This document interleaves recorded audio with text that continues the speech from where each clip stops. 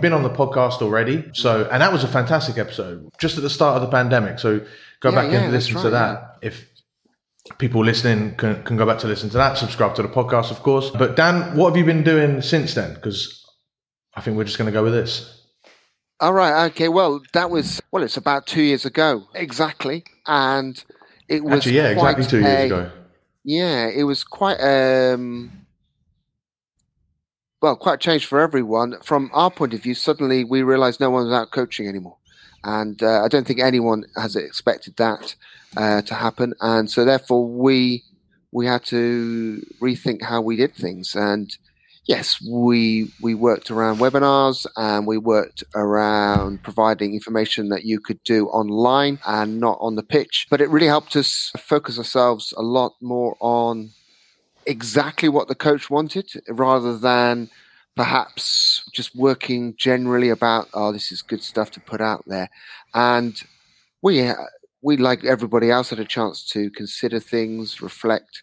And it was, a terrible time in some ways and a good time in other ways. And I think we've come out better for it, and we're working hard to just keep improving things. I think we've tried to listen a lot more. Yeah, I'm always wary when people say come out of it, but definitely, if we can pick up the lessons, then we'll do that. Yeah. Oh, yeah. And I think you're completely right. And it's probably a bit lazy for me to say to come out of it. I think the fact that we're what I probably mean by that, I'm not trying to dig myself out of it, is that we're actually on the field now coaching and training, which is fantastic. I think what I've noticed, I'm not the only person to notice this, but what I've noticed is that younger players are a little bit further behind than they were before. And this is a struggle for them. And I think that some players who were probably just hanging on in there have decided to leave the game, and that's caused some teams to really struggle to get the numbers out, which I hope is going to change. I don't know what you've experienced on that. I have definitely seen that. I think there are lessons to have been learned, and then there are lessons that, as easy as they are to learn, or when you're put into a situation such as the pandemic, they're also very easy to unlearn when you go back to what we've been talking about, like normal life. And they're like, I think that, in terms of like people wanting to play the game or understanding why they play the game is really important. And I think that, like, one of the teams that I coached, like, that was one of the biggest takeaways that we had, was like, as soon as it was the government allowed them to be on a field playing and training, they did so. And they said, okay, we're going to go through, and even if we haven't got any games for the next 6 months, we're still going to keep going. And actually what that ended up being was a really bloody long season, and they kind of got burnt out, but then they overcommitted, and the last thing you want, and I think this is why a lot of people might have suddenly sort of dropped out and hopefully will be working their way back to the game, is they forgot the enjoyment factor that you get from rugby. And I'm hoping that, like, this will lead to a lot more people coming back gradually, and more consciously as well. I think I like that, to that sense, more consciously, because I think what's happened is that people think that their boredom threshold is very low, and they forget that things take effort, and you can't be entertained all the time. I mean, we talked a little bit about social media and the danger of it very briefly at the start there. And I think, just as bad as the next person, I'm sort of looking at my phone rather than saying, there are times when there's nothing going to be happening. And I cannot do anything about it. And I just go sit and think. And there's a couple of occasions recently where I've just been sitting there and I've not had a book or my phone, maybe waiting for something to happen. And I've just said, well, actually, this is quite good for me to be sitting here. It's painful.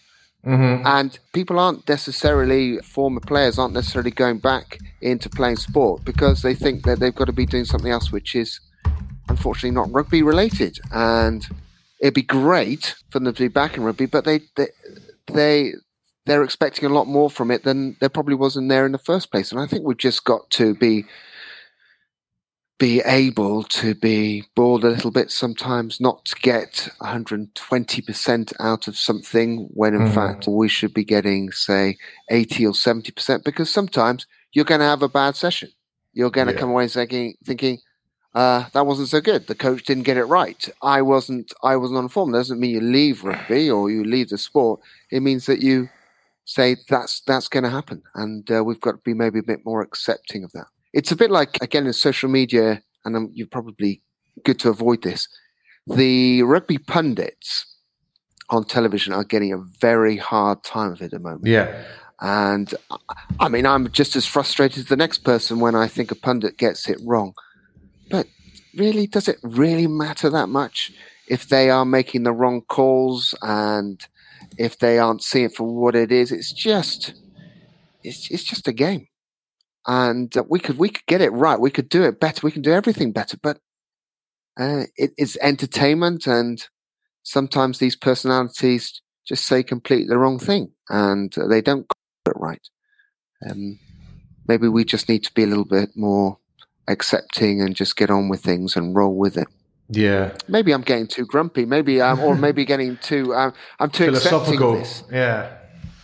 I think in general, I just think the more this time away, I think that's given people both more time to think about what they want to do and how they want to play rugby and enjoy rugby or choose to not do that. But it's also given people, with TikTok and all this stuff coming up, like it's given people more things to be distracted by and actually fill up those gaps and fill everything up. And a lot of, I'm experiencing quite a few people now that are either taking up rugby for the first time or they've not played for 6+ years, let's say, and they're coming back and they want to do it just because they enjoy it. And I think that's really good. And I think that's what the RFU, I believe, are trying to get people down to do. But I also think that there's a lot of rugby's changing, and society changes as with it as well, or society is changing and rugby is changing with it.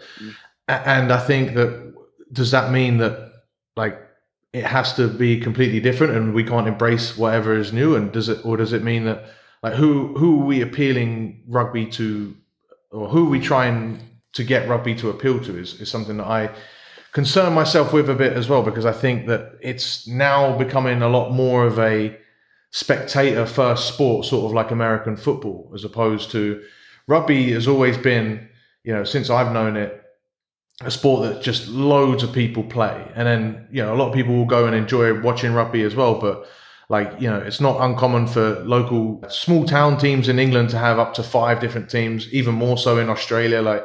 And that's sort of I keep seeing that dying potentially. Well, I think there's a couple of things tied up in that. I mean, when you come back to rugby, you just start rugby, you've got to actually be fit to play the game. And the difficulty comes when these people rock up and within about 5 minutes, they are absolutely shattered to start with. But also there's these players are coming along and they're picking up niggling injuries, which means they come back and then they disappear again because they've picked up an injury which they could probably have avoided if they were just a bit fitter.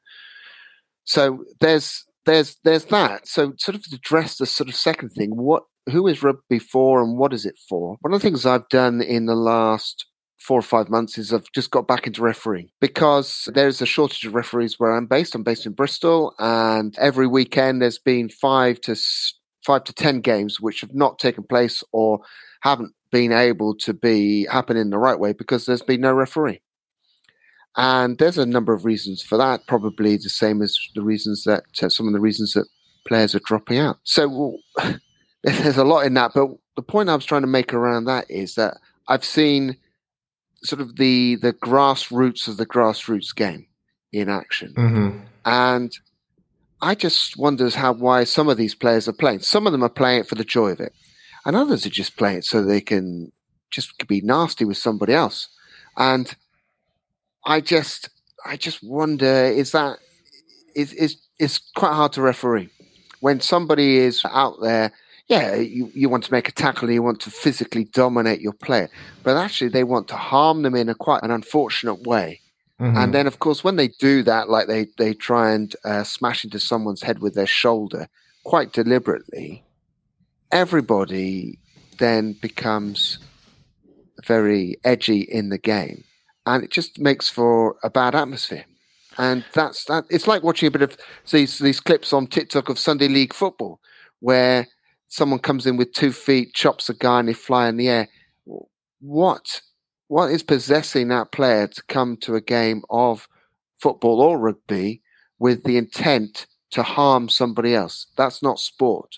Mm-hmm. I think I don't know where I've taken that from. Where your original? No, I know. No, I think there's a. I mean, we spoke about the short attention spans and the social media is looking for the highlight reels and stuff, and I do think that there's something to that as well. Like you'll see it a lot in rugby where.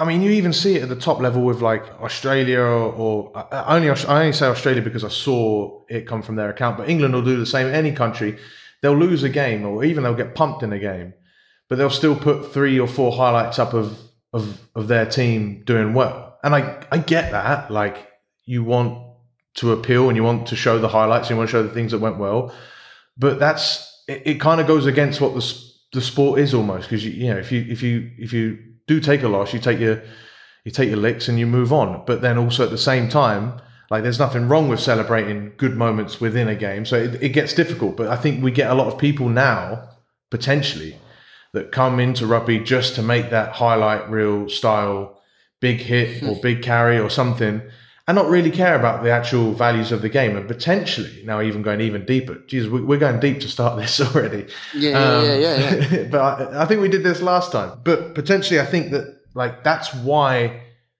rugby has its traditional values and it leans into those so hard to begin with, because it is very tempting to just, in a sport where you can be just a big physical bully, to be a big physical bully and to have values where it's all about camaraderie and having beers after the game and respecting the ref, obviously being a huge one. Like, I think it needs that in order to survive, because if it wasn't, it would be chaos. Yeah, I agree with that. I think that there should always be a bit of edge in the game, and the great thing about rugby is the physicality. 100%. So we can't go away from that. There is obviously there's a lot of concern around head injuries. I think it is more of a concern at the top level, because I just feel that sometimes these players seem to come back very quickly, and it doesn't seem to make sense. I know that they're going through various protocols, but from the outside, it doesn't seem to make sense. But I'm interested to think about rugby values overall. I think it's something which is put out there a lot, but how much do people really follow that through? Yeah. Is there a real culture of following those values as a person, as a player? Because do people think I'm playing rugby, therefore, yeah, after the game we'll shake hands, have a beer, and be nice to each other? That's one set of rugby values. But on the pitch, are they looking to cheat their way around the game? Mm-hmm. Are they looking for to find a way to win the game, which doesn't necessarily play within the spirit of the game? And I see that more often than it should be happening. And of course, the referee is in quite a difficult position, because they're not all seeing, and they're trying to make judgments. Now, sometimes there are mistakes which aren't done to gain an advantage. A player goes off their feet, they accidentally come offside because they've been tricked, they knock the ball on because they've mistimed something, they mistime a tackle, they get themselves into the wrong body position for a tackle. They're not trying to get an edge. But other players, well, they will be niggling, they'll be just pulling a shirt back here, they'll be just putting their hands on the ball for a bit longer. Now, is it up to you and me to go and tell that player to change their values? Is it up to the RFU, the ARU, any of the bodies to tell these players, or is it up to the player to do it? I read Jurgen Klopp talking, the Liverpool manager, talking about their values at Liverpool, and one of the things is that everybody is responsible for everybody who's on the pitch. And if you're on the pitch, you should respect the fact that somebody has helped you get on there who isn't necessarily Jurgen. It is someone who's laid out the kit, someone who has cooked the meals, someone who's cleaned the changing rooms. All these people are all part of it. Now, do we tell somebody when they walk in the door, this is who you've got to respect? Or should they come in through the door and say, actually, I've got to understand my position here, and I've got to understand that I need to respect everybody else, whether they are the captain, the manager, or the bottle washer. Mm-hmm. I think there's a communication aspect to all of that as well, right? Because you'll get people that feel so appreciative of everything that they daren't say anything and try and make it about them and step out of line. You'll see that in rugby teams that are usually full of people in one or two camps. You'll get those people that just never say anything. They want to be a cog. They don't want to stand out. They'll play sometimes and they'll by default sort of stand out. And then you'll get, and I think this is increasing in teams as, I don't know, just as, maybe it's just me noticing as I get older, but you'll get teams now where there's too many, I don't know if this is the PC saying anymore, but they'll say too many chiefs. And like, it becomes an issue because, you know, everyone wants and I think everyone wants their 2 cents to be heard.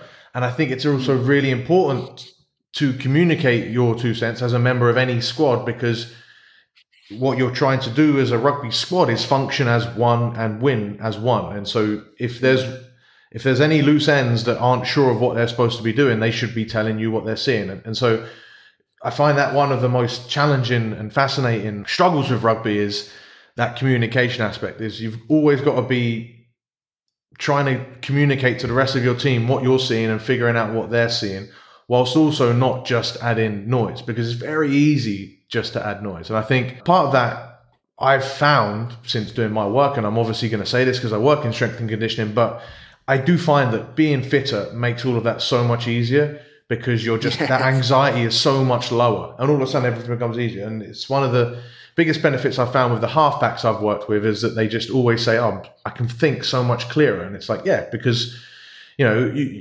your heart rate's so much lower, everything becomes slower and easier.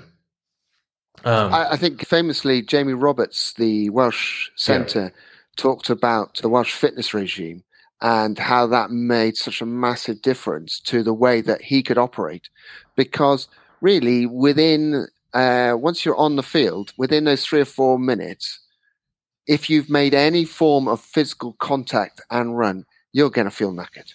Mm-hmm. And obviously then you recover, but you're in a state of being knackered the whole way through. So you've got to be fit. And the challenge, I think, for coaches is that you can't spend your training session making the players fit. You've got to do lots of other things around that. So you have to rely to a certain extent on the players becoming fit.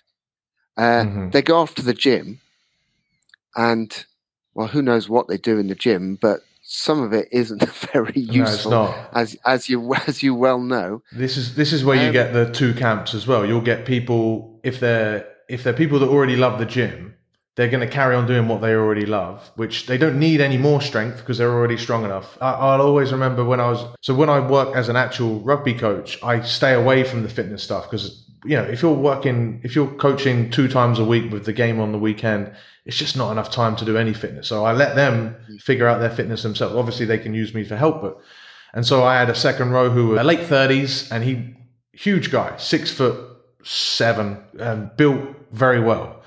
And he was like, you know, I don't know what sort of strength and conditioning I need to be doing as I'm getting older. And I'm like, dude, just get on the spin bike, get your zone 2 work in, just get aerobically fit. He hated that. I got fined at the end of the season for even making that suggestion to him, because he's like, no, I'm a big guy. I'm supposed to be doing big guy stuff. And at the same time, you've got people that they come to rugby because they like the fitness aspect of it, and they're not really worried about the weights. They always stay aerobically fit. So we always stay away from things that we are weaker at, and we lean into the stuff that we're already stronger at. But the beauty of rugby, and the beauty of this is why I love my job, is that the demands are so extreme at all ends of the spectrum. They make it a challenging problem to solve, but people only really focus on what they're already good at. And I think, it's an issue. Yeah, but I think that can be good. That'd be good that you can focus on what you're good at, because Definitely. That gives you confidence. Yes. But you cannot ignore it. Rugby still demands a little aspect. So I always say that work on your maximums. Absolutely. If you're someone who's like Johnny May, will still be working on his speed as much as he can, because that's what makes him stand out. But he's also worked on everything else just to bring that up to make it good enough so that his speed then stands out. Yeah, and I think another thing about fitness that is very important, and I'm sure you emphasize this, is that you've got to stay fit to stay healthy. Because certainly my experience of playing in teams slightly lower down the leagues when we've gone up, well, I think it's the same when you're at the top of the game as well. We've often gone up because our best players have stayed fit throughout the season. Mm-hmm. Now, some of that's luck. You never know what sort of knock you're going to take, but it is your muscles are, you're not overstraining. You don't pick up repetitive. Well, I'm probably using the wrong terms here, but let's say you get a bit of a hamstring niggle. Mm-hmm. Now, if you are fit enough, you get yourself back on the field at the right time. If you're not fit enough, you get yourself back too early, and then either you make your hamstring worse or you do something else, which is due to the fact is you're sort of carrying your hamstring. So this is the difficulty. I mean, I've known players who at the end of the season they're half man, half tape. Mm-hmm. Because and you just wonder if it's enjoyable. I mean, I've certainly gone onto the pitch very heavily strapped, and you sort of get to the end of it and you think, I've survived it. But it's not necessarily. I mean, no player goes onto the pitch feeling they're not carrying something.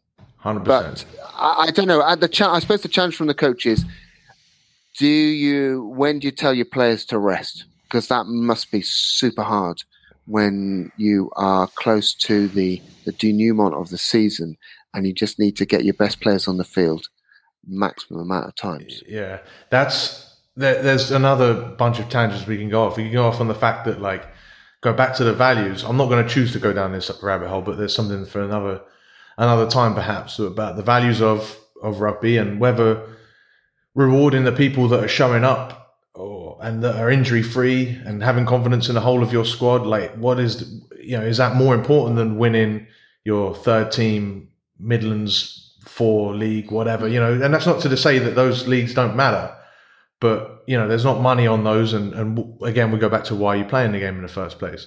The other thing I think is this is by far, I believe, the most underappreciated part of strength and conditioning is the ability to, because there are injuries that are inevitable or they're just freak injuries, they happen, but then there are also bunches of injuries that happen that like could have potentially been prevented, and you're just putting yourself in the position to have a much better luck if you're strong and if you're fit and if you're moving well. And then there are injuries that are entirely preventable, and especially injuries that happen during training or in the gym. Like those are really they're way too common for what I've seen, as far as like you're playing rugby to play rugby. Don't, like, you're going in the gym to help you play rugby, then the last thing you should be doing is increasing your injury risk. Like if you've got a bad shoulder and pull-ups exacerbates it, stop doing pull-ups.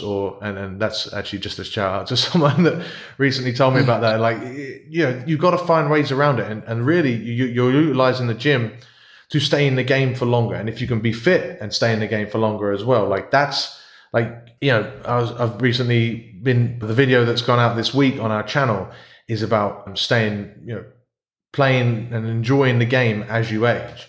The funny thing with that is we're all aging. Like no one's not aging right now. So you should all be paying attention to this stuff. And if you manage it right, like there's Mark Bright at 43 years of age, who I think is the top try scorer in the championship right now. There's no, we look at age as the numbers of the years that keep flicking by, but age is also the wear and tear and the maintenance that you put your body through. And I think if we can manage that during a season, when those seasons add up, you can keep playing on. But also during that season itself, if you can keep more of your players fit, you're right. Everyone always talks about how important it is to have a big squad because injuries are inevitable. But I think you could make that number a lot smaller if you just got if you just manage that load to help players keep going. Well, I think that you're talking about managing the load, and one of the certainly for young players, and I see this. I'm working with the Bristol Bears under 14s to under 16s, and when the player is playing with the under 16s, we are constantly seeing that these guys are under a lot of pressure to play for their school, their club, and for the academy. And they are therefore sometimes playing too many times in the week. And of course, they just want to keep playing. They love it. And every time someone asks you to play, you want to play. Now, they are hobbling around. What are they going to be like in 2-3 years' time? What they're going to drop out because they're going to eventually say, actually, it's just great that I've had 3 or 4 days off and I actually feel like I can move. I mean, this is the difficulty, I think, that if you're a good player, you're in demand. And you are under pressure to play. And I look back at times in my own rugby career when I probably went back sooner because coaches were keen to say, right, you need to be back in. If you're not playing, then you're out of contention. And I probably didn't play as well as I should have. And therefore, I either made my injuries worse. I can remember specifically having a long-term hamstring injury because I came back too early from a hamstring strain. And it's somebody needs to get these players to rest. But also, you said about the long pre-season when they were so keen to get back. I think a lot of players came back, trained a lot, and then found themselves they were shattered, knackered. They'd lost that buzz for the game. I don't know what it was like when you were at school. You were obviously at school much shorter time away than I was. So when I was at school about 30-odd years ago, 35 years ago probably, I think, it's probably better to say, I would have a season of rugby, a season of another sport, and another season. So I would be doing 3 months of rugby, 3 months of, well, it was fives, which is a bit like squash, but with your hands, and then 3 months of cricket. So you'd always be looking forward to playing another sport, and it would keep you probably, your mind certainly fresh, and if you're not, your body. But some of these players are playing probably 12 months a year of rugby, and perhaps that's too much. Definitely. I distinctly remember you said about players when they're young always wanting to play and they'll still keep playing. That is true until it's not. I remember when I was 17 and I was playing senior club rugby, which was, I think it was level 7 at the time, just for my local club. On the odd occasion, I'd play Colts the day after. I'd play school rugby on a Monday I'd play school rugby on a Wednesday, and then I'd have county training on Monday and I think Friday. And it was just, and then I had county games on Wednesday. It was just, this was like, and all of that came together maybe like October, November of that year. And I remember getting into December, and luckily my first team coach at the time was Peter Engeldow, who's he coaches in South Africa now. He coached the Grickers, very good coach, and he was my mentor at the time as well. And I told him about this, and I was like, look, I can't keep doing rugby. Like, this is too much. And he told me, he was like, okay, no problem. Like, take a few weeks off. Like, we're heading into Christmas, just take all of December off. And I remember that I wasn't in the pool when they did the selections and whatever. And then the captain of the second team came up to me and he's like, so how come you're not available this Saturday? I just said, I can't play. Like, I've had too much. And he says, oh, so you can play, so you're here, so you can play for us. And he was really trying to push me to still keep playing for the seconds. Because he's like, you're young, like, what do you, like, how is that possible? But I think mental burnout is a thing. And then I also think that when you're young and you only know rugby as pursuit of essentially like excellence, you forget about, and the competitive nature of it, you forget about how just enjoyable it is and how good it is to keep going back with your mates.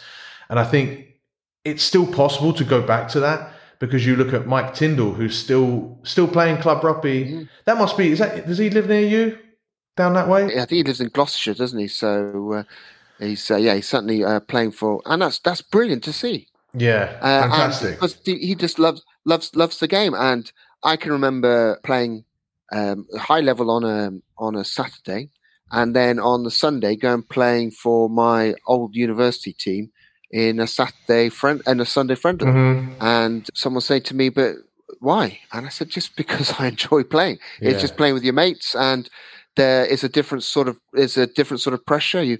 It's great to play the pressure games. I certainly remember when I played, sort of trying to break into the Bath first team. So I played a lot of second team games, but they weren't league games. So I missed league.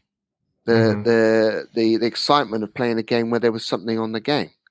And so you need to have those different experiences.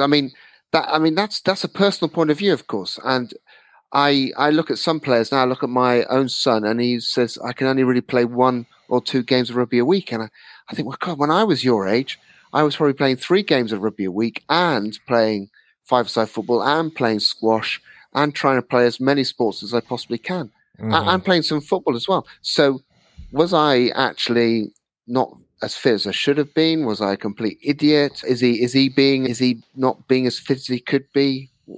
Is it, how different is it now? I mean, why was I able to do that then? And I wasn't particularly, I was athletic, but I wasn't like the super fittest person there. Is it kids now saying, I don't have the energy? What's changed? I'm going to ask you that. The game, I mean, as a coach, like you've seen, and running better rugby coaching for as long as you have, you've seen the game, or Rugby Coach Weekly, should I say? Is it now Rugby Coach Weekly? Yeah, Rugby Coach. We used to send out a thing called Better Rugby Coaching, which was an email, but we now call it Rugby Coach Weekly. So we've just So you're right to say that, but I can't remember when we changed that. But anyway, yes, go on. So you've done that for years now. You must have seen the game. Yeah, you would have done it when I first got into coaching 10, 15 years ago. So the game has massively changed in that time. Well, people are telling us that the game has changed. Number one, what do you think some of those changes are? And can you maybe reflect on what those look like with the Six Nations? But also, is that change at that level a reflection of changes that we're seeing at the lower levels as well? Because I think it's very easy, and I think this is one of the things that I've seen with rugby, is that they keep changing the laws to manipulate what they're seeing in the professional and the international game and the elite game. Whether those laws are even necessary or improving the game at an amateur level is something that I'm not sure is even really considered. So I'd like your opinion on that. But yeah, what changes do you think there have been within the game? Well, I think the shape of the game has changed. Some things have made the game change, just like things like the fact that the ball tends to be a bit stickier than it was because the ball manufacturers are better. And if anyone goes to a training session and the ball is slippery, they know that the whole shape of the game changes. You just can't be that sort of Fijian. Well, they'll just drop it. They'll just drop it and they'll switch it out for the grippier ball. They're like, oh, what's this? If it's not perfectly pumped up as well. No, we're not going to use that one. So I think that's changed. I think the expectations of what you can get at training sessions has changed. I think overall the general level of coaching has improved, and that's because there are more coaches who are more invested in coaching properly. Yeah, and there's a lot more access to information. Players going to training sessions are expecting a little bit more from the training sessions. The shape of the game, I don't changed enormously up to a certain level because the time you have to coach and train is not. You still at a grassroots level. If you can get 2 training sessions in a week and a game, then you've done well. At the pro game, I think in the last 4 or 5 years, it's probably not changed that much either because there's only so much time that is available to players and coaches. Yes, their analysis is probably improved. I think that the types of play that are available might have changed a bit, but I don't think it's changed enormously in the last 4 or 5 years. You're right that the laws have changed a few things around the edges of the game. I think one of the most important thing is that there's a lot more emphasis on tackling lower. The game hasn't gone soft if a player gets a shoulder to the head, then there needs to be a very serious look at why that happened. And if the players can tackle lower a lot more, then that's good. And we certainly saw some games in the Six Nations where there was no even thought to challenge whether it was a high tackle because there were no high tackles. Yet, obviously, the big story was the red card in the start of the England versus Ireland game, and I don't think there's any doubt it was a red card. I don't even think that is a story, right? I think that's I think that shows what's happening.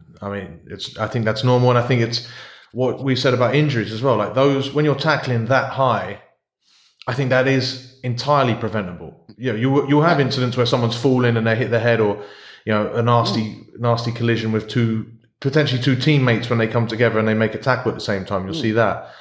But if you're just generally going in and tackling that high, that's technique. Yeah, I agree, and I think the question came: did it spoil the game? And in a sense, it did, because you want to see 15 versus 15 right from the start.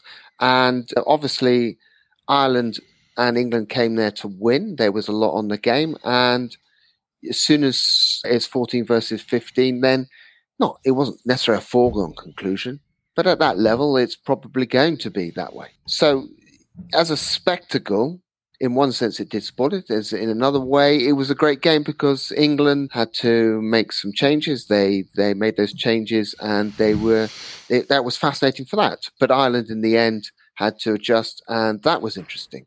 Mm-hmm. But I think a lot of people got very fussed about it, and it was 14 versus 15. That was what it was, and we just needed to accept that. And the thing is, of course, if someone is paying £100 plus for a ticket and the game immediately changes shape right from the start, it's like the Italy game, I can't remember, the week before, when they were down to 13 because of the vagaries of the front row rules and that sort of thing. It's very tough. The thing is, of course, if that happens in a pickup game on a Saturday when Ding's thirds play old St. Bernadette's seconds, then it's different, because the game won't be shaped so much by one player going off. Right at the top level, it's all on the margin, and eventually those players are going to run out of steam. So I think at the top level, it's interesting you say they're looking to gain entertainment. Our judgment of entertainment is very different. Some people think an entertaining game is when it is extremely physical. Other people think it when they pass the ball around a lot. Others when they think they sidestep. Some say when the players are physically dominating another player. I think the game you've got to approach each game and look for the things that you're going to enjoy. The difficulty is, of course, that the head coaches are all there to win games.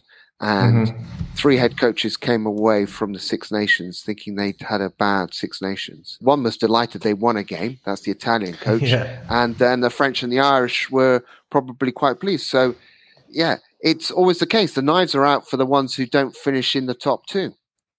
Yeah. And it can be down, for instance, in England's case, a few small margins and it could have gone the other way. But that's equally the case for Wales and equally the case probably for Ireland. France could have quite easily lost against Wales. England could have quite easily lost against Wales, and then the knives would be even out. But it's just I think someone said it. One of the commentators said it. They would love to be able to go out next week and replay the game. The great thing with grassroots rugby is you can often. There's only a week until your next game. The Six Nations happens February, March, and then you've got all that time until another one. Very frustrating for an international coach, especially when you were so close and yet so far. Definitely. I think we put it on a bit too, sometimes, it's rightly on a pedestal, the Six Nations, because it is once a year, you get one chance at each team and then it's gone and then that's it. And because it's only, 5 games, for the last few years, you could even rule out the Italy game. The consequences of every single game and therefore every single, action of every game means that it's that, it seems so important. But then again, and this is something that I've thought about, as a coach, as far as like Eddie Jones's job, people will say, England will gladly take that if this means, they'll take a couple, even coming fourth or fifth for a few Six Nations if it means they're going to win the World Cup. But that World Cup is even less of a snapshot. Like it's such a small, you would have thought England did everything right in 2019 and they still, they'll reflect on that World Cup, not as a negative because they didn't beat what was a one performance by South Africa that was just phenomenal. And potentially still not as good as the England performance that they put in against the All Blacks the week before. And every South African watching this is probably going to crucify me in the comments just for suggesting that. But I think it's true. Like Ireland have never got past the quarterfinal for so long, and I don't think there's any voodoo or anything crazy. It's just it is really hard, and there's only one team in the world every 4 years that can win the World Cup, and for every one team that is a winner, there are 19 losers, and so I think that I quite like the golf. Is strange with that. Yeah. Yeah, I quite like the golf idea that the best way to enter a golf tournament is to say there's the field of 80, let us say. One person's going to win. So if I judge myself on whether I win or not, then I'm generally going to be unhappy. And the Six Nations just should be saying, right, it's a fantastic chance to test yourself. And maybe we should get rid of the bonus points in the table and just take away some of the edge in winning it, is because it lessens, I think, the spectacle. Like the previous Lions tour was ridiculous. It became, it's just, I don't think they'll ever recap it. I thought that might be the death of the Lions, that tour. I think it died in after 1997. I expect I'll be hammered. Was it 1997? The fantastic tour, obviously a great spirit, some great videos, and from then on, it's just become more and more commercial. And the commentators become part of that because they say, his first Lions thing, Of course, it'd be amazing to put on the Lions shirt, but it becomes a much bigger thing than it should be. It is an honor, but should be more about the sport and the joy of the sport and the joy of movement than all in. We've got to win this. And I mean, Warren Gatland was just wanted to win. He produced teams that were successful. I didn't enjoy the way that the Lions played generally. Obviously, I was pleased when they did win games, but it wasn't played. They didn't play in a particularly inspiring way. And when they won in Australia, they won it by winning scrum penalties overall, and then eventually the Australians were punch drunk, and then they started to play. Well, I would quite like put together a side just to go out and play some rugby, try some things, do not necessarily play like the Barbarians. And I think the Barbarians has become like that way. It's they've got to play in a certain way. They've got to almost be silly and that sort of thing. And I just think it's just we put too much emphasis on a perceived value and don't go and play the game for the sake of playing the game. And when you turn out and you run onto the pitch, as I said, after about 3 or 4 minutes, your lungs are burning. You don't think you're going to last another 80 minutes. You do. There's something inside you which does that. And that's the joy of it. And I think you said very early on when we're talking, are we trying to make this thing a spectacle? And let's forget making it spectacle. Let's just enjoy it because players are trying their hardest. They're enjoying what they're doing. To a certain extent, they're enjoying what they're doing. They're trying to impose their own skill on the game. And the coaches helping support that. Let's enjoy it for that, as opposed to we want them to see them do this number of this type of pass or do this sort of spectacular stuff. Sometimes games with no tries can be absolutely thrilling. Because its great attack is then thwarted at the last moment by great defense. So why not? And also sometimes games in the rain. A Six Nations game can just change on the weather. So I'm not quite sure where I was going with that last point. But I just think overall we've got to avoid creating a monster really. And recognizing what the game should be. It's like, should we have an all singing and all dancing spectacle when you go to a match, or should you go for just a match? And I think the answer is actually it's a match day experience. And the match day experience, so this is another rabbit hole, I think is spoilt by the fact that some people do not sit and watch a game for 80 minutes. They were up and down the whole time. And that, I mean, I haven't been to an international since 2012. England versus New Zealand, I don't think I could ever top that as an experience, because I just knew that I'm just going to be frustrated by people getting up and down the whole time to go and get another beer. And maybe the day when you can have a seat and the beer pops up in front of you, that would be... that'd solve everything. That'd be perfect. Because then, you're right. Because it is part of that match day experience. It's the match. It's watching the game. But then there is a good social aspect to it as well. I can imagine. I think what we've got to understand is, particularly as players, is how people want to appreciate the game. You touched on it a little bit as far as, if every player just accepts their role and sort of does what, just tries their best to get the enjoyment out of it. I think sometimes rugby, especially in England, it's quite a long season, but in general, if you're in the midst of a rugby season, or even just starting out at a pre-season, it seems quite daunting.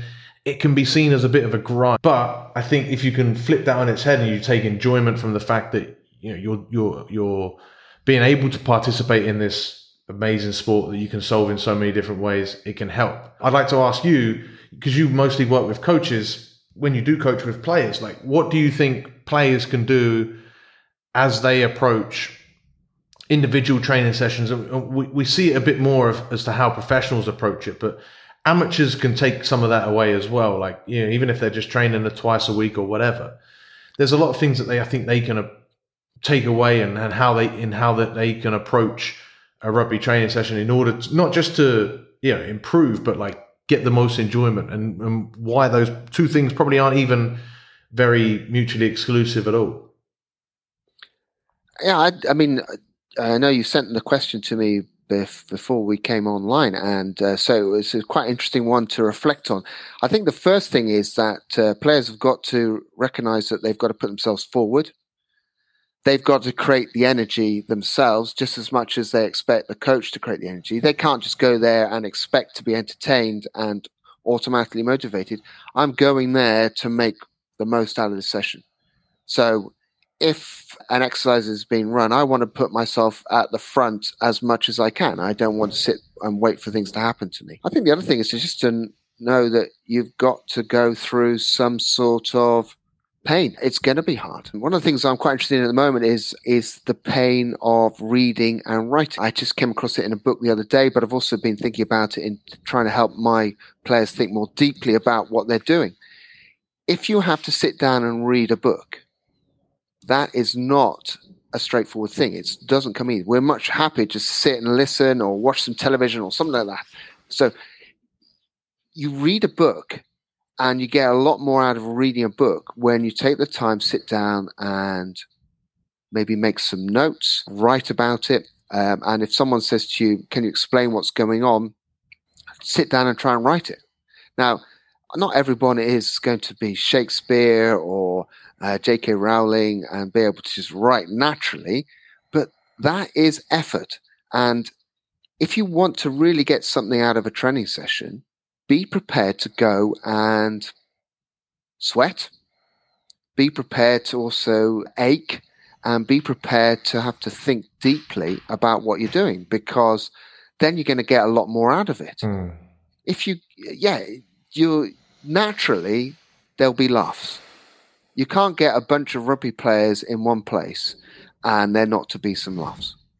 It's almost impossible. I can't think of an occasion where I haven't been in a training session and there's been no laughs. Yeah, if you're in that team, leave. That's never gonna I can't think of that would happen. Like everyone, and that's why everyone thinks that their team's like the best team. Like it's a good thing. Yeah, definitely. Yeah, but I think the other thing that you have to understand is that you're not going to agree with everyone.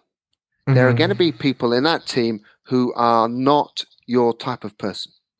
Now, you've got to be prepared to accept their point of view. You don't have to believe in it, and you will. And sometimes the coach is going to say stuff that's not going to be what you like, and sometimes the coach is going to drop you. And you cannot, and you have to be resilient about it. If they're bullying you, that's different. But you've got to be able to say, sometimes someone's going to say, you're wrong. You haven't made enough effort. That you're not getting that right. And if you are good enough, strong enough, you will be able to bounce back and get on. And that's one of the reasons why you should play sport, because it allows you to be in a place where if you make a mistake, it doesn't matter as much as making a mistake in maybe other walks of life, because there's always next week. That is huge. If the worst comes, yeah. You're like, sorry, I have to cut in there, because that is like the biggest thing I always try and say now with people at training is I reflect on my years, especially like early 20s, late teens, and I was, trying to really eventually make rugby my career and do all of that stuff. And I remember I was a back row, so that's always, in any club you go to ever, back row is always the most competitive position. And so I was essentially, probably on reflection, like petrified of making mistakes, because I knew if I made a few mistakes, I wouldn't start the following weekend, or even worse, I'd be dropped to the A team. And that my ego hated that idea. So therefore, I would just do everything I could that I knew I was already good at. Mostly, I wouldn't put myself out there. I wouldn't try and take on new roles. I wouldn't even evolve my game. And when I reflect on that, what's the purpose of training? It's training. It's practice. If you're going to make mistakes, make them there, because that's the only way. You're never going to just go, okay, now I'm going to try and develop a 30 meter left-handed spin pass. And you're never going to do it the first time. You're not even going to do it the first 100 times. You've got to get those reps in, and you're going to fail with those reps. And you said you've got the skill acquisition science guys talking about it. And I know that there's some people that have the thought of, it doesn't even matter how many of those reps are failure, as long as you just keep getting repetition in with the idea of whatever it is you're trying to achieve. So we say this 30 meter spin pass. It doesn't actually, the result of what your each repetition isn't important. It's just the intention. And as long as you keep doing it, you're going to build up that volume to get better. And I think so many players and athletes, they're sort of don't want to do that. They want to train as if it's a match, or train as if, and even in the gym as well, they're afraid to lift slightly lighter weights than they did before, because there's no reason. You're not going to get weaker because you're lifting lighter weights. You might actually get stronger because you've adjusted your technique and you're lifting better. It's funny that we're so afraid to make mistakes and take back steps, but it's also completely understandable. But I think the more we can bring awareness to that, the better people's training experience and the results of those training experiences can be. And also to add to that is that training is not just about the game. Training is about lots of other things. That if you play rugby just to play the game, then you're probably joining for the wrong reasons. And yeah, it is about meeting people, enjoying other people's company, but also there's plenty of life lessons in there. I'm not going to go into you don't play rugby for life lessons, but there are life lessons in there. So I would say that, yeah, from a player's point of view, you've got to bring some energy. You've got to be prepared to make some mistakes. And you've also got to be prepared to go through a bit of pain. And if that's physical and mental pain, that's fine. I mean, pain in a positive way, of course, not in a negative way. And yeah, it's what's changed perhaps in the last 5-10 years is that we are very easily distracted, or there are more distractions. Mm-hmm. If you had a break in training and you allowed the players to have their phones out on the pitch, you know that most of them will go and check their phones. Yeah. And what's going to have changed in the last half an hour is probably very, very little. Absolutely nothing. Nothing important. No. There is going to be you're on a training pitch and there's nothing you can do about it. So yeah, well, just before Christmas, I refereed a game, and the hooker, his partner was expecting a baby. So every 10 minutes, he checked on the sideline whether he was needed. And that's the benefit of having phones available, because otherwise he wouldn't have even been able to go to the game to do that. So exactly. Awesome. So that's excusable, but I mean, I'm just as bad as the next person. I'm speaking to you here. I've got my WhatsApp switched off. My phone is under my papers here, and it's just nice. I just looked at my phone, but I only looked at it to see where it was. I probably didn't check my social media. And it's refreshing. And so maybe one of the great things about rugby training is you just spend an hour and a half away from your phone, which must be a good thing. And to go back to your when you were talking about thinking all the time and being distracted, like there's not like, that's one of the best things. I still go and play touch rugby wherever I am. If there's touch rugby local to me, I'll go and do it, because I can't play rugby anymore because of my concussions. I do jiu-jitsu and I do touch rugby, and those two things, and coaching as well. When I'm coaching, like those three environments, when I'm in them, I'm not thinking about the rest of the world or any of those problems. I'm completely in that moment, which is just bloody fantastic. And I think as far as talking about the role of fitness, the fitter you are, the easier those moments. But I do find that 100%, the easier it is to be in those moments, and those moments be like clearer. Maybe you're still in the moment when you are really knackered, but that moment is just loud noise of how exhausted you are. Whereas when you're calmer, like you can, it's allowed me to progress my jiu-jitsu. It's allowed me just to enjoy the touch rugby, and even playing with, old blokes, and there's old women there as well. And, we're all just having a laugh. Very different from my proper playing days, but it's just as enjoyable because you're in that moment. I'm not comparing that moment to going, this isn't the same as when I had, a crowd of 5,000 people watching me play and for Poland or whatever, It's none of that. It's just, this is this moment right now, and what's my next job or my next challenge in this moment, and then occasional reflections of, this is pretty cool. Yeah, I'm always fascinated by pro golfers who go out and play round of golf with their friends. Mm-hmm. And you think, well, they must just enjoy the game. And I mean, I play golf, and that's a great way of escaping and not looking at phone. But there are people I play with who will be checking their phone as we're going around, and I think that is I think it's bad. It's bad manners, personally, to check your phone during a round of golf, unless there is something important. I mean, my son a couple of weeks ago was checking his phone, but he'd just been to a job interview and was hoping for the call back. So that was, I'll allow that, like the guy waiting to hear whether his wife was going into labour or not. Mm-hmm. I think I probably would say that going to play a game of golf if your wife was just about to go into labour is probably pushing it. Yeah. Because a game of rugby where you are the hooker might be different, but that could be for another discussion. Definitely. I think there is, just to finish off, like, I do think, like, there's a huge movement at the minute, and somehow in my life I felt like I've always ended up just like a couple years ahead of the curve. And that's probably just because that's my field of awareness. Like, I'm not aware of this thing until I'm in it, and then I see it grow and grow once I'm in it. But meditation is getting up there. Ironically, there's like hundreds, if not thousands, of apps on your phone that you can use to meditate.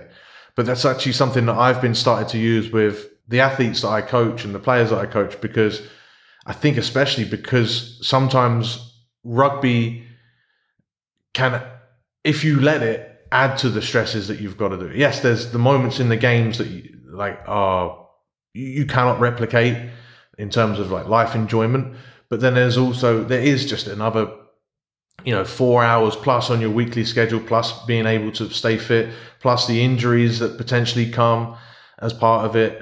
It can be seen as somewhat of a selfish endeavor, but it can't be the only source of your stress management. And stress management, again, as we've spoken about earlier, factors that can help you keep playing as you age and keep enjoyment from the rugby, is like lowering that amount of stress. And just as tough as it is to sit down and just read a book, it's also just tough to sit down and do nothing for, Yeah. And they start people at 10 minutes because they think, because no one doesn't have 10 minutes. I actually try to recommend at least 20 to 30 minutes, because again, you'll have that time, But that's when that time actually then makes you more productive. You're then in control of your brain almost, so that those extra 23 hours or whatever, or minus the 8 hours of sleep, actually then are way more in control than they would be had you be underslept, overstressed, and your mind racing. Like, that's no way to live. And at the end of the day, like, we spoke about the reasons for playing rugby, and it is just another way that we try and get through life and enjoy it as best we can. Definitely. I think this is something becoming clearer and clearer to me, and I need to look into is how to calm your mind, however you do it, because I think that would be, well, certainly speaking completely selfish, would be really good for me, let alone for anyone else. But if it's helping you out, then they say put your life vest on before assisting others. It's the same thing, right? Yeah. So if you're able to help people better. And speaking of which, you said you're working with the Bristol Academy. Where else are you working at the minute, and how else can people get more insights into the coaching and the rugby that you do? Well, I'm lucky. I'm very busy with rugby out every night of the week. So I'm with the Bristol Bears under 16s, under 14s, under 16s program, working, really enjoying myself at a local club in Bristol called Broad Plain. Been helping out there with a little bit with their first team and one of the girls' teams and the under 18s. But I suppose the most rugby I do during the week is I'm working with the University of Bristol women's team, which is great, a completely different challenge. I really enjoy that. So that's my coaching at the moment. Rugby Coach Weekly, obviously, is my day job. So I'm editor of that. And we are always looking to listen, find out more, what is going on, what's different, what can we do differently. So that's always interesting. Talking and rattling on as I had today has made me think about a few things as well. And yeah, that's my main... That's what tends to fill up my days. I'll put a link to Rugby Coach Weekly in the links below this video and this podcast. I'm a member. I'd highly recommend it, especially for players. I think, as we said, as players, how you can sort of help shape and help improve your rugby training experience. It's not, you don't have to. I mean, that's actually a very good idea. I think I would welcome as a coach someone saying, "Hey, we want to work on this. What do you think of this drill?" And you send or a game, send those ideas. But there's also just a lot of thoughts on managing the game of rugby and how to play it. And I think rugby is, it's getting more and more physical, but it's also, there's deeper and deeper tactical levels that we can play the game. So the more thinking that you do, better that can be. And I think that if you're considering it and if you want to improve your knowledge as a rugby player, Rugby Coach Weekly is a fantastic resource. Oh, well, thank you for saying that. We're always interested to hear from people on what they're doing, how they're doing it. We don't have all the answers, and we want to find out more. So we just love listening to what people have got to say. So yeah, thanks very much for saying that. No problem. And I want to thank you for your quote that you told me 2 years ago. I still repeat on a regular basis, at least 1 or 2 times a month, is when you said about how there are a lot of coaches who have 10 years of coaching, but they actually have 1 year of experience that they've just repeated 10 times.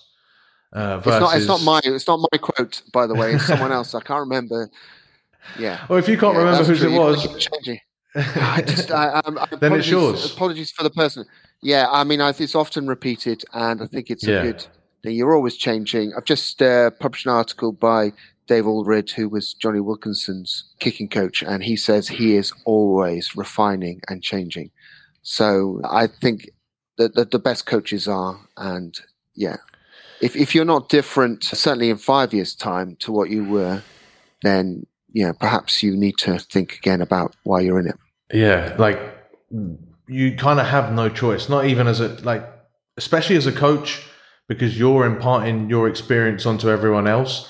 But as a human, right? You are, as I said earlier, everyone is aging. So use your experience and use it for the benefit, as opposed to just the declining of whatever the biological systems are going at, you know? Well, yeah. Oh, that's great. I'm glad. I mean, I've just really, well, first of all, it's just great to chat about rugby, and you asked some great questions, which I've rambled on. Have made me think a lot, actually, about coaching and players and that sort of thing. So, yeah, I think there's a few articles to come out of what you've made me think about. So, link me to them, and great. I'll share them out. And we'll get you back on, Dan. This has been great once again. Thank you so much for giving up your time to come on. Thank you. Thank you. All right, hey there, it's TJ once again. Thank you for listening to that episode. I hope you enjoyed it. I'm just here one more time. I know you thought you were rid of me, but I've got something pretty cool that I want to send your way. I've tried to condense all the most important things that you need to make progress: the training, the mindset, the nutrition, everything you hear in these podcasts and more, presented in a free 2-week program called Rugby Muscle Kickoff. Through Kickoff, you'll have access to 2 weeks of emails delivered directly to your inbox, 2 weeks of videos, education, and interaction, and access to tools, strategies, tactics previously reserved only for paying clients. To join, simply click the link in the description of this podcast, the one that says Kickoff, or if you want to go old school and type it out, then crack on. Access it at rugby-muscle.com/kickoff, all one word. Cheers for listening to the podcast. See you guys next time.